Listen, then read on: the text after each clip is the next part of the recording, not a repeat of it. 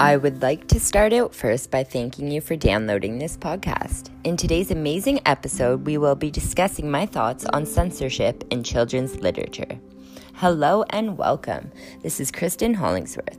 This week has been quite interesting. I have been diving deep into the world of censorship, what it means to be politically correct when writing a novel, how some authors can make people uncomfortable, and those people may not want these novels to be read. It wants to limit access to information, ideas, in order to prevent knowledge or freedom of thought.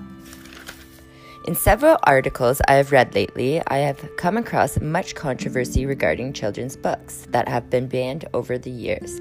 Such stories would include many classic books such as Charlotte's Web, written by E.B. White, banned in Kansas because talking animals were considered an insult to God, The Lorax, written by Dr. Seuss, banned in a California school district because the book claimed that it criminalized the foresting industry and would persuade children against logging.